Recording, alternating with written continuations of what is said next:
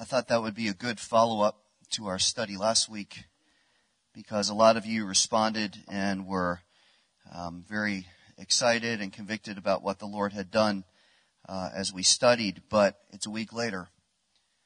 And is that fire still burning? Are we still as worked up as we were last Sunday? It's amazing what the Lord's done for us, and I thought that would be a good reminder. A good reminder of what God has done. This is the reality. This is the reality. And as we come to the study this morning, I thought the message of that video was so crucial for us because it really leads us into what we're doing this morning. And I was thinking about that video because there's a word in there that some people are offended by, and I hope you weren't. And if you were, I apologize. But the concept is very biblical. Paul says in Philippians 3 that everything that we attain here is dung. It's worthless compared to the knowledge of Christ. And as we come to this study this morning from the book of Romans, that battle that's going on, that constant conflict between old and new, is right at the center of this concept of lukewarmness. And that battle centers in our mind. Right in our mind. We're always fighting the lure of our old self.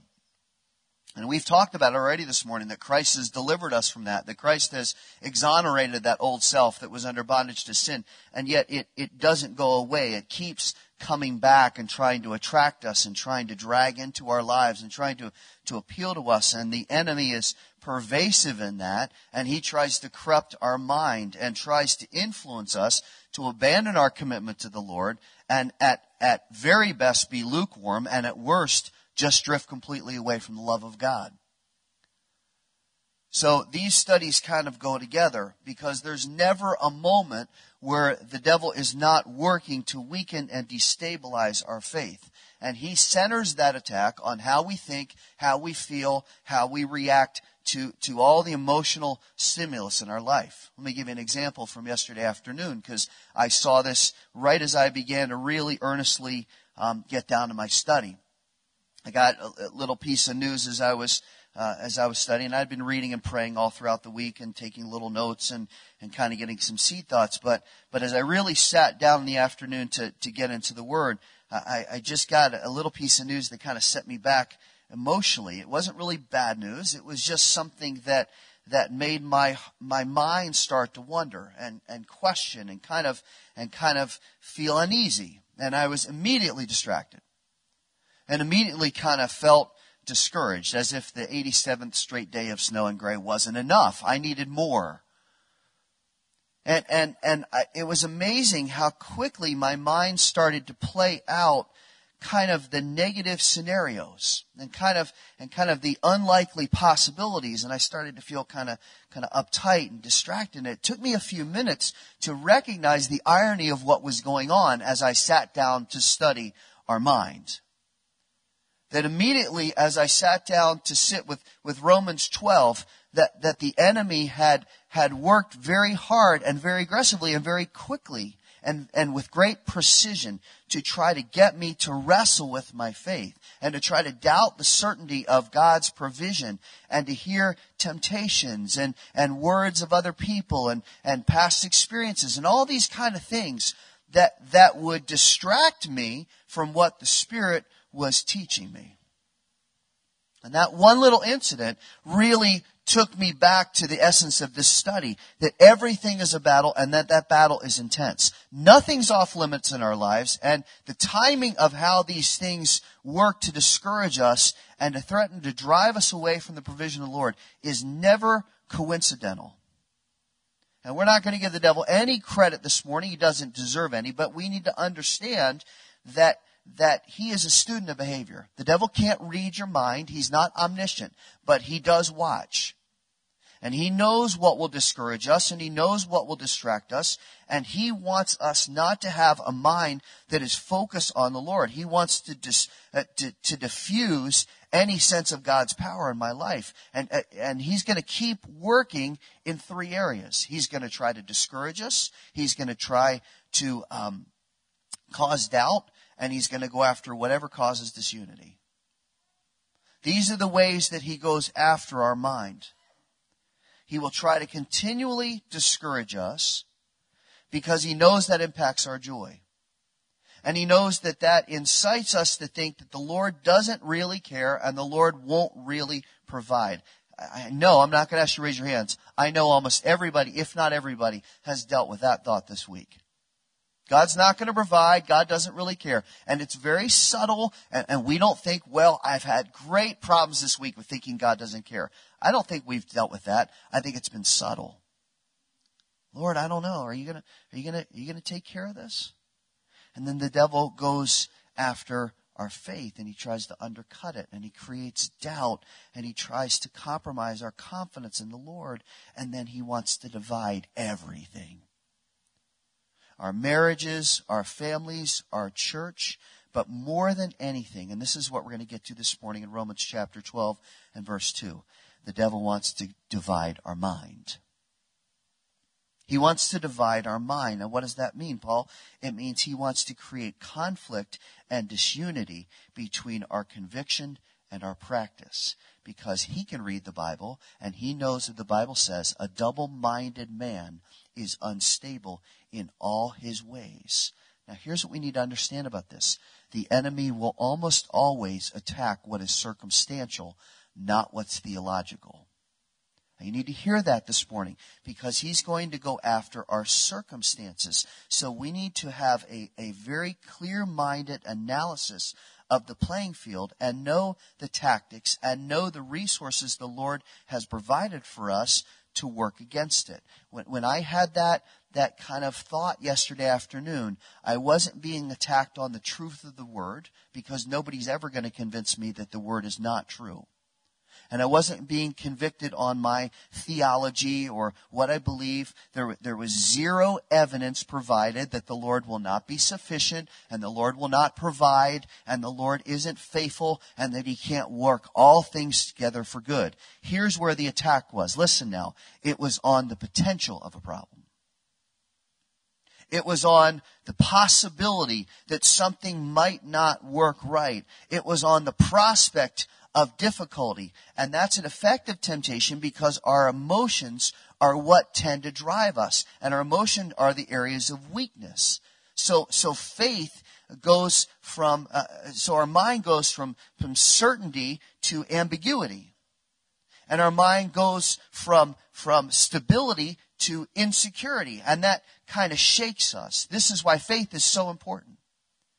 Because faith is that bedrock of conviction. Faith is that certain belief that God is who he says he was, that he will do what he says he will, and he is everything that we need, that he provides everything that we need, and he is close by us. And that faith, when we trust in him, that's what stabilizes our mind.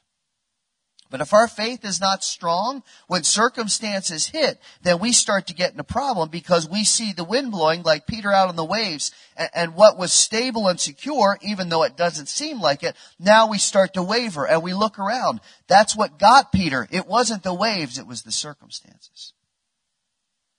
It was taking his eyes off Christ and looking at the wrong thing. Now, the Bible tells us, long introduction, let me be quick this morning. The Bible tells us extensively about the mind. Look at Romans chapter 12. We're going to read verses 1 to 3. There are 160 direct references to the mind in the Bible. And there are many other passages that teach about it. But for our study today, we're just going to really center on this very familiar set of verses. We'll look in a moment at Romans chapter 8. But as I was studying this week, there was one word that really kind of stuck out to me, and I've seen it many times before, and you have too, but I gained a real fresh appreciation for it. We're going to concentrate verses 2 and 3, but let's read verse 1 kind of as the foundation for what we're going to do. Romans 12:1. Thank you for bringing your Bibles. Therefore, I urge you, brothers, by the mercies of God, to present your bodies a living and holy sacrifice acceptable to God, which is your spiritual service of worship. And do not be conformed to this world, but be transformed by the renewing of your mind, so that you may prove what the will of God is, that which is good and acceptable and perfect. For through the grace given to me, I say to everyone among you not to think more highly of himself than he ought to think, but to think so as to have sound judgment, as God has allotted to us a measure of faith. Now, everything in verses 2 and 3 rests on whether we're willing to obey verse 1. Verses 2 and 3 are a non sequitur without verse 1. Because in verse 1, it asks basically the question, will we and do we every day with joy and gratitude and no hesitation whatsoever present our bodies as a living sacrifice to the Lord, and are we holy as we offer ourselves, or are we still full of sin? Remember that the sacrifice in the Old Testament had to be pure. Somebody couldn't bring a lamb with a blemish or a flaw or a lame leg or something that was in any way impure. They had to bring the finest, spotless lamb to the sacrifice to offer to the Lord. And that showed both the measure of the person's understanding of what God requires and also the measure of their sacrifice. Now, Christ has redeemed us by His grace and declares us to be spotless. He says, I, the spotless lamb, have taken your place. That's this table. I've taken your place. I've sacrificed for you. And now you who are impure and were full of sin, now I've removed that sin and I've declared you to be spotless. So here's what I expect. Because I've done this work, you didn't have anything to do with it. I did it all. Because I've done this work, here's how you prove the sincerity of your faith. You trust me, you've received my salvation. Now here's how you're going to prove your sincerity. You prove it by not ever going back to the life I've delivered you from. You prove it by not going back to what I've removed from your life. And the proof of you living as my disciple and as my child is to show your love and your worship and your submission to me by sacrificing your will and sacrificing your control every day. So how do we know when we do that? Great concept. We all know these verses. How do we know when we fulfill that? What will be the undeniable evidence that our sacrifice is living and holy and pleasing to God? Well, that takes us into verses 2 and 3. And there are really three, there's a lot here, but there are really three ways that we can prove that we have made that living sacrifice. Write them down. Let's take some thoughts this morning because the Lord wants to speak to us. First way, we're just going to walk right through verse 2. The first way we're commanded to be a living sacrifice is to not be conformed to this world. Read it again. Do not be conformed to this world.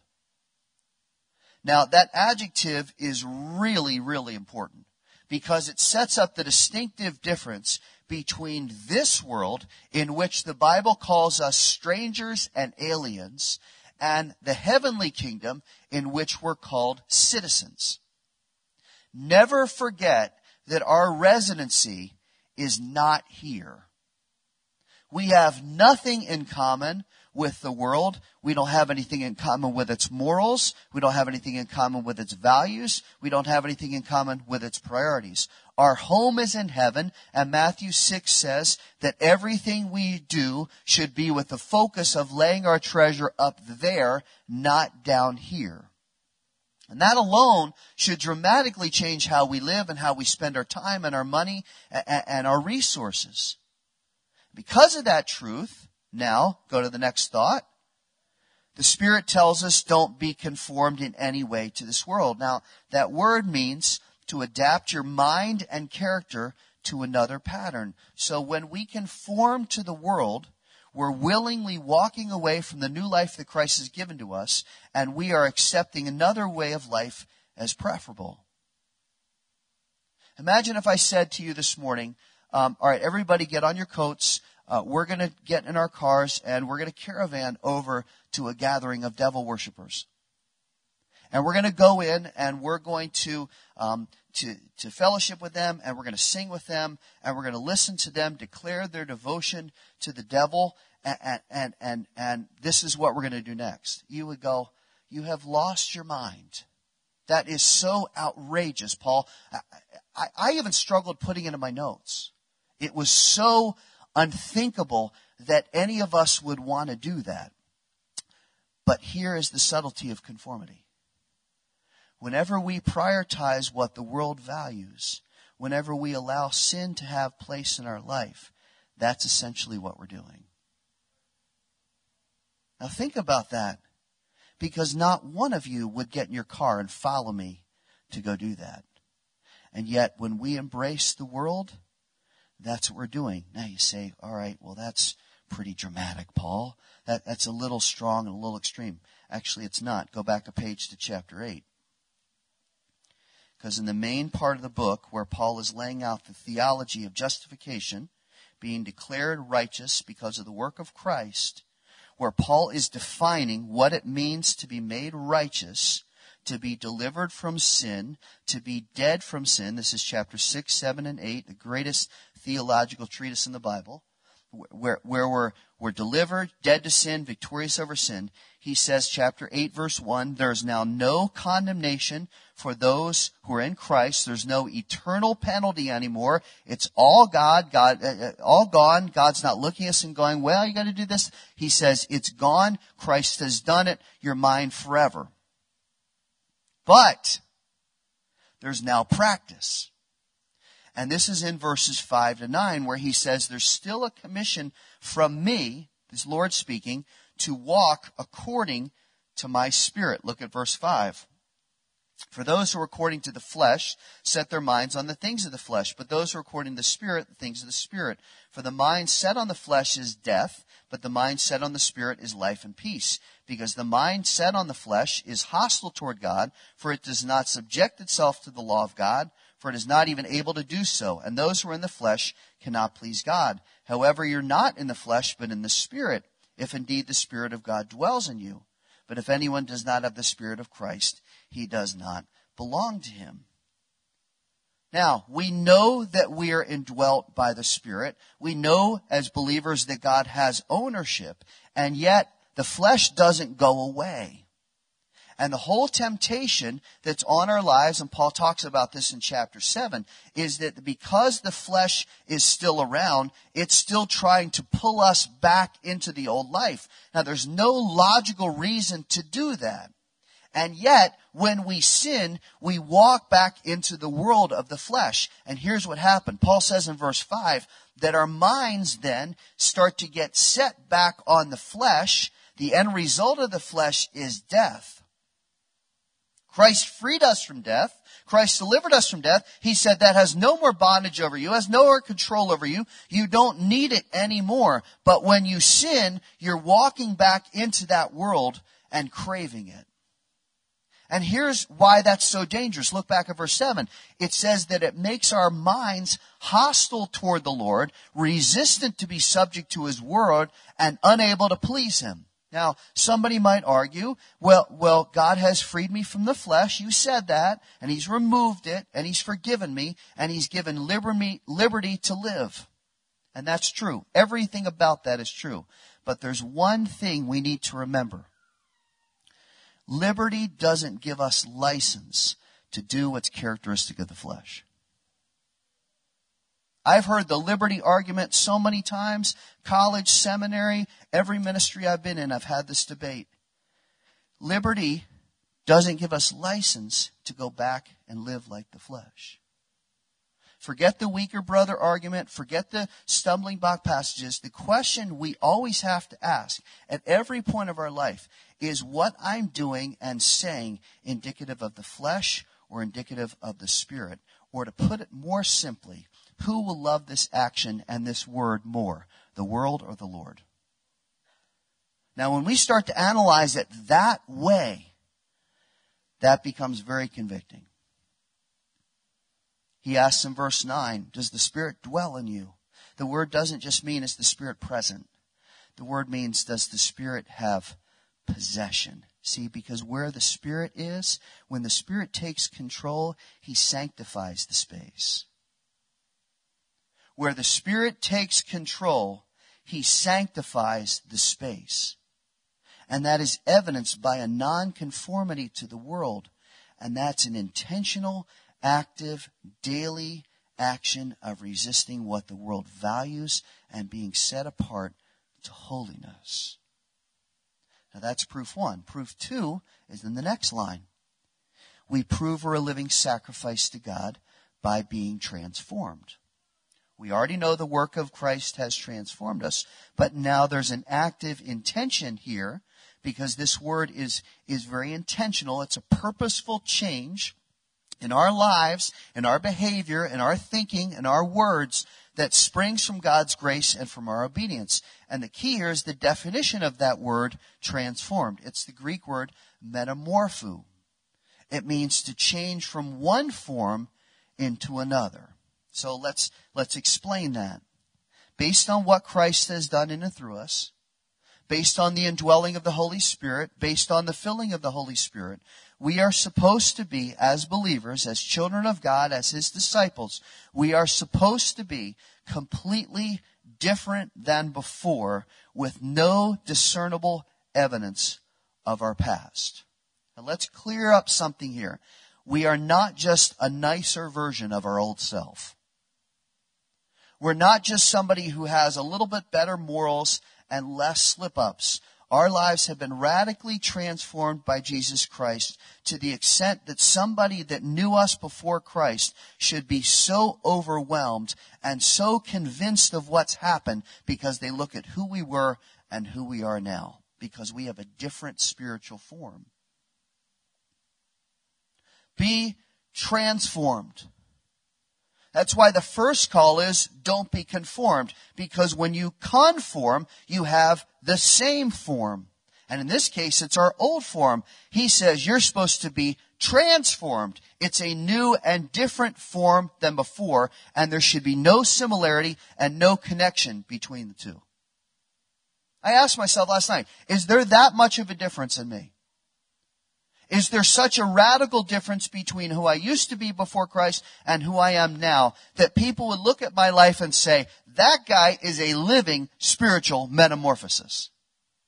It's phenomenal. I can't fathom it. How could he be so different?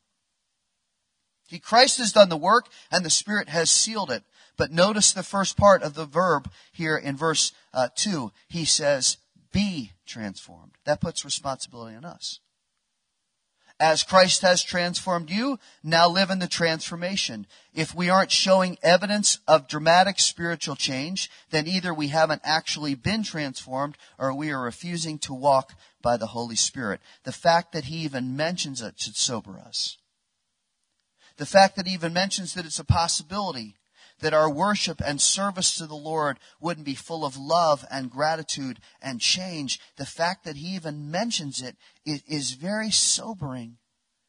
Let this mind be in you, which was in Christ. Christ didn't nuance His way to the cross. He didn't just say, well, I'll kind of take care of this for you guys. I don't know, you got some problems here. Okay, well, let's take care of some things. Kind of passive aggressive. He went full bore to the cross. The Bible says He emptied Himself. He became a bondservant. He humbled Himself and sacrificed for us, not because any of us deserved it or any of us had any kind of qualification that would justify it. He just says, I'm going to do this because I love you.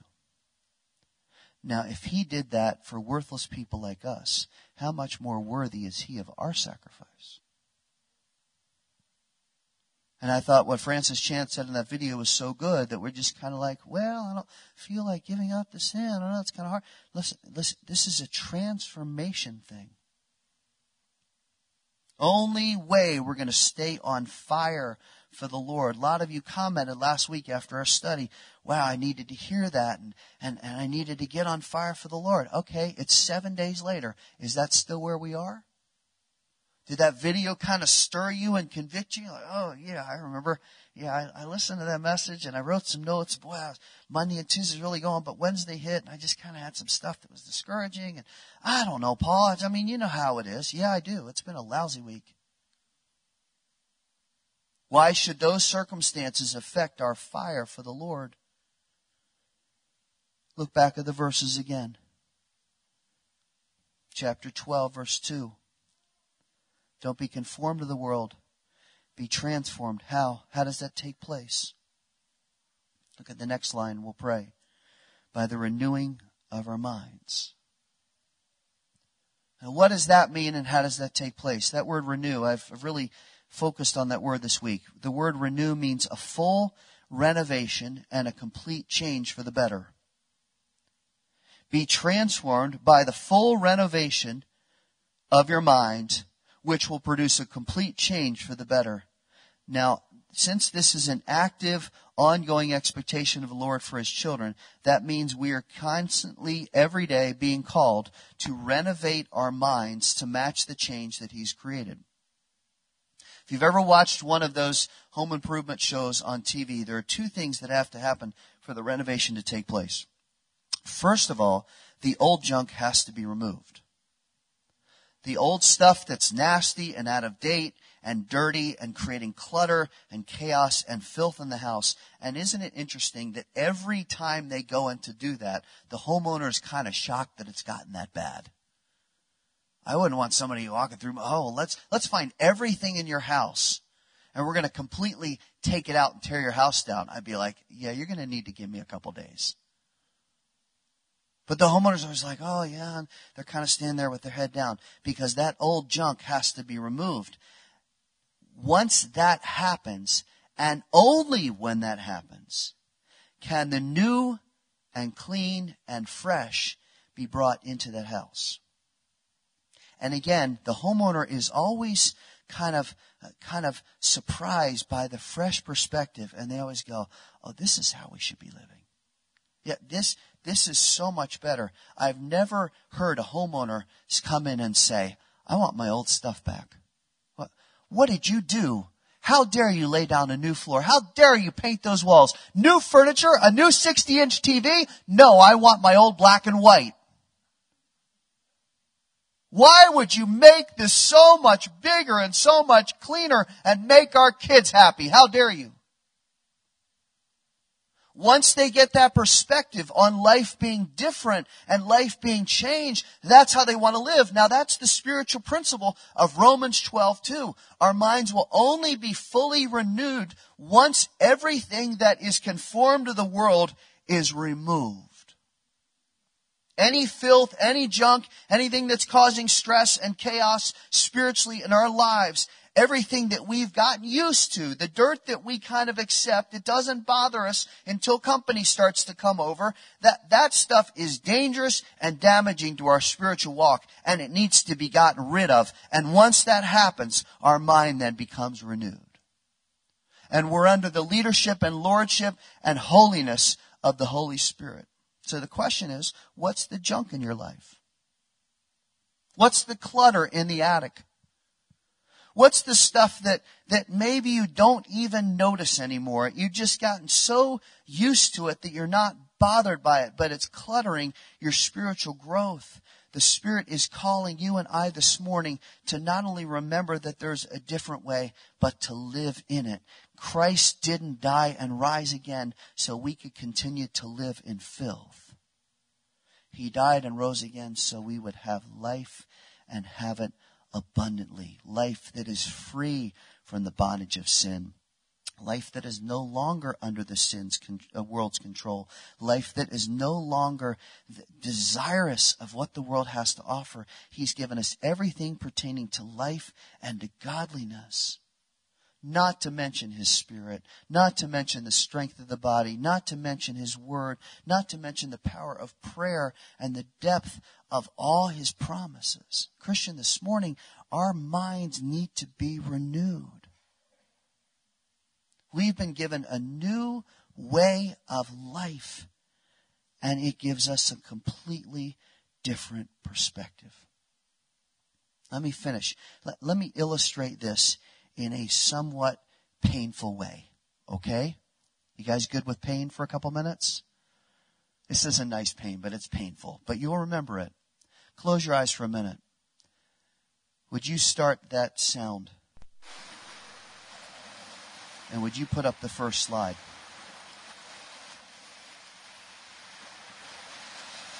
And I want you to open your eyes and look at the screen.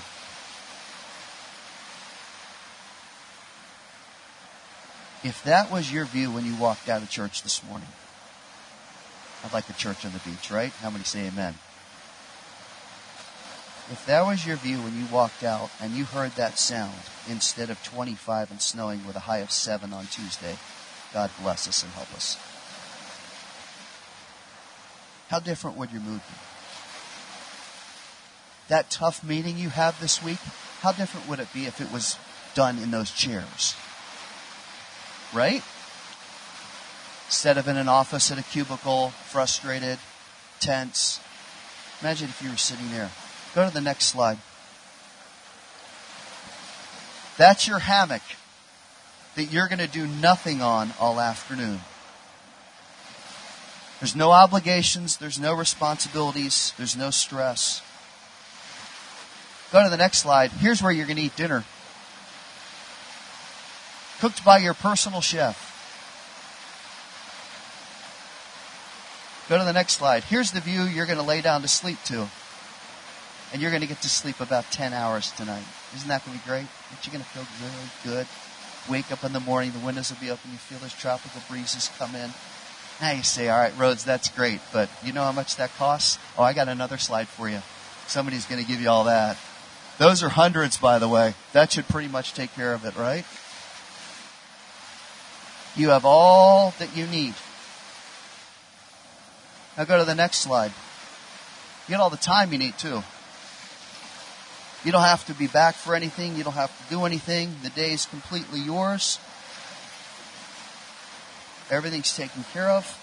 You're not on a timetable.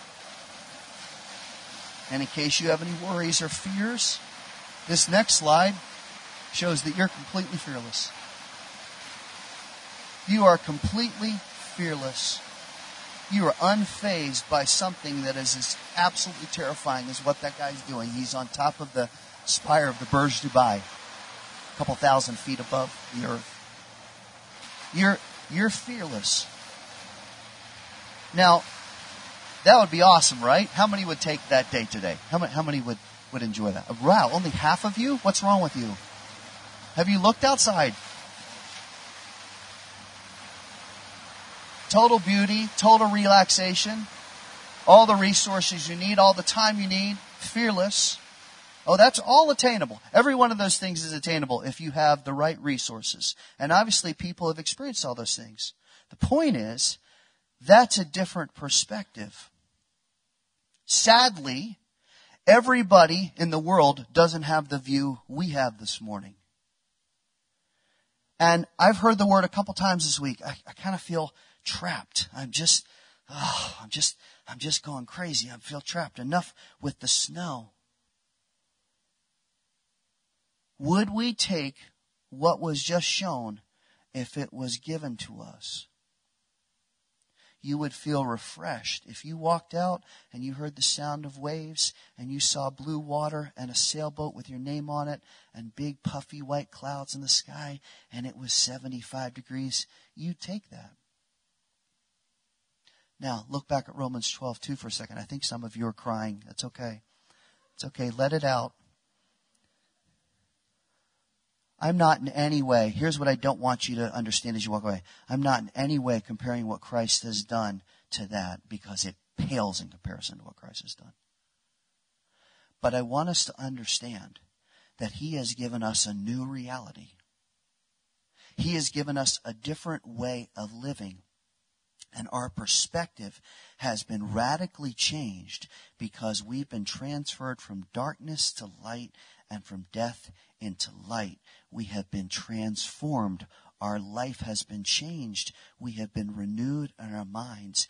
And if that is what has really happened in our lives, if you and I have really surrendered our life to Christ and renounced our old life, here's the question. Shouldn't we be living differently? If that is really our new perspective, we're not trapped anymore by sin. We are free in Christ. We don't answer to the old self's commands. The world can't boss us around. The devil has no power over us. If that is our reality, if that's our new perspective, then as Francis Schaeffer said, how should we then live? If we're on fire for the Lord, if we're just, oh, right, Francis Chan's right, I can't be living, I can't end my life, and they'll say on my tombstone, Rhodes was lukewarm. If that's where we are this morning, and we want to be on fire, then we need to live by this verse. Don't be conformed to the world anymore. Be transformed by the renewing of your mind. And here's the key. Look at verse 3. He says, don't think more highly of yourself than you ought to think. That's what takes us back into the old reality, our pride, and we get full of ourselves and say, I think I know a better way. I have better judgment than God. It's at that point that we stop becoming a living, holy sacrifice to God, and that's a dangerous mistake. The battle is over our mind, and we'll know whether we're walking by the Spirit, by the reactions that are produced by our mind. Are we full of fear and worry and panic, or faith? Are we caught up in discouragement and other people's opinions, or do we live to spend time in the presence of God in prayer? Are we full of anger and lust and envy, or do we have Spirit-filled emotions? Are we still in our old life of sin, or are we holy and consecrated? If we're really on fire for the Lord, there's only one option. And the Bible says it is our spiritual service of worship. Let's close our eyes. I don't know how the Lord's spoken to you this morning. I know the things He's convicted me of this week. But it may be time right now, as the Spirit speaks to you, to make some decisions about how you're going to live. I don't ever want to be in love with being lukewarm. I don't ever want to be satisfied by that. But to get out of lukewarm, we have to put off the world. We have to put off the old, and we have to renew our minds. And it's going to start in our minds because that's what the devil's going to attack. So right now, I want to encourage you and challenge you. Go before the Lord. This is your time with Him. What needs to be put off? What do you need to separate from? Don't make an empty promise and then go back to living the same way tomorrow.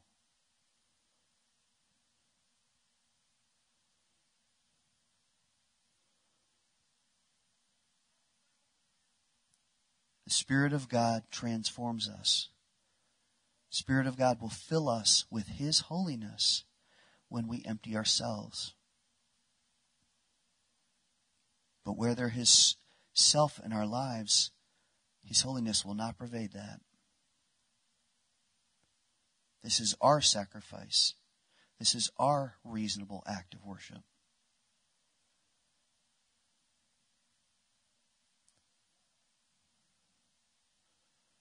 Lord, we ask you to help us.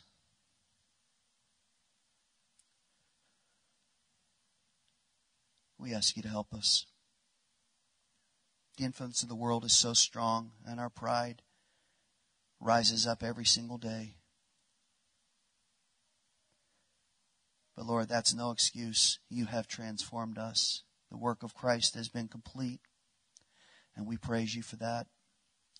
And I pray for myself this week, and I pray for my brothers and sisters in this room, that this week that transformation would take hold and it would be so evident in our lives, and that our minds would be renewed, because the devil's going to go after them as soon as we finish this prayer. He's already going after them. He's already telling us not to do this. But Lord, we know the truth. We know that this is the only way to be your disciples. Help us, we pray, this week. Keep us from discouragement and fear. Give us a strong resistance. Help us to take that way of escape when temptation comes along. And when our pride stokes up, humble us. And Lord, we'll give you the praise and the glory for what you've done in our lives. We thank you, Lord. We thank you for what you've done. You're so gracious to us. What a blessing it's been this morning to celebrate your table and to sing your praise and to give to you and to study your word and to hear your Holy Spirit teach to us. Lord, what a blessing this is. There's nothing better we'll do today. We thank you and praise you for loving us so much and for proving it through Christ. We love you and praise you in Jesus' name. Amen. Let's stand together. We don't have a closing psalm, but I've been trying to think of a great little chorus that we can sing. Do you guys know Have Thine Own Way, Lord? How many know that song? 4 of you. That's awesome. Man, we got to start getting the hymns back out a little bit more, right? Have Thine Own Way, Lord. Have Thine Own way. Thou art the potter, I am the clay. Mold me and shape me after your will while I am waiting, yielded and still. Will you sing that with me? Let's sing that together. Have thine own way, Lord. Have thine own way. Thou art the potter, I am the clay. Sing this now with meaning. Mold me and mange me after your will, while I am waiting, yielded and still. That's a good word for this week. That's the attitude that our mind should be maintaining every moment. Lord, your way, your will, I'll yield. And you know what? When we do that, God's going to bless us so abundantly this week. This is going to be an awesome week. God's going to work this week. I don't care what stress you have in front of you. God's going to work this week. And He's going to encourage you and strengthen you because He has power for your life. Let's go out in that power. God bless you.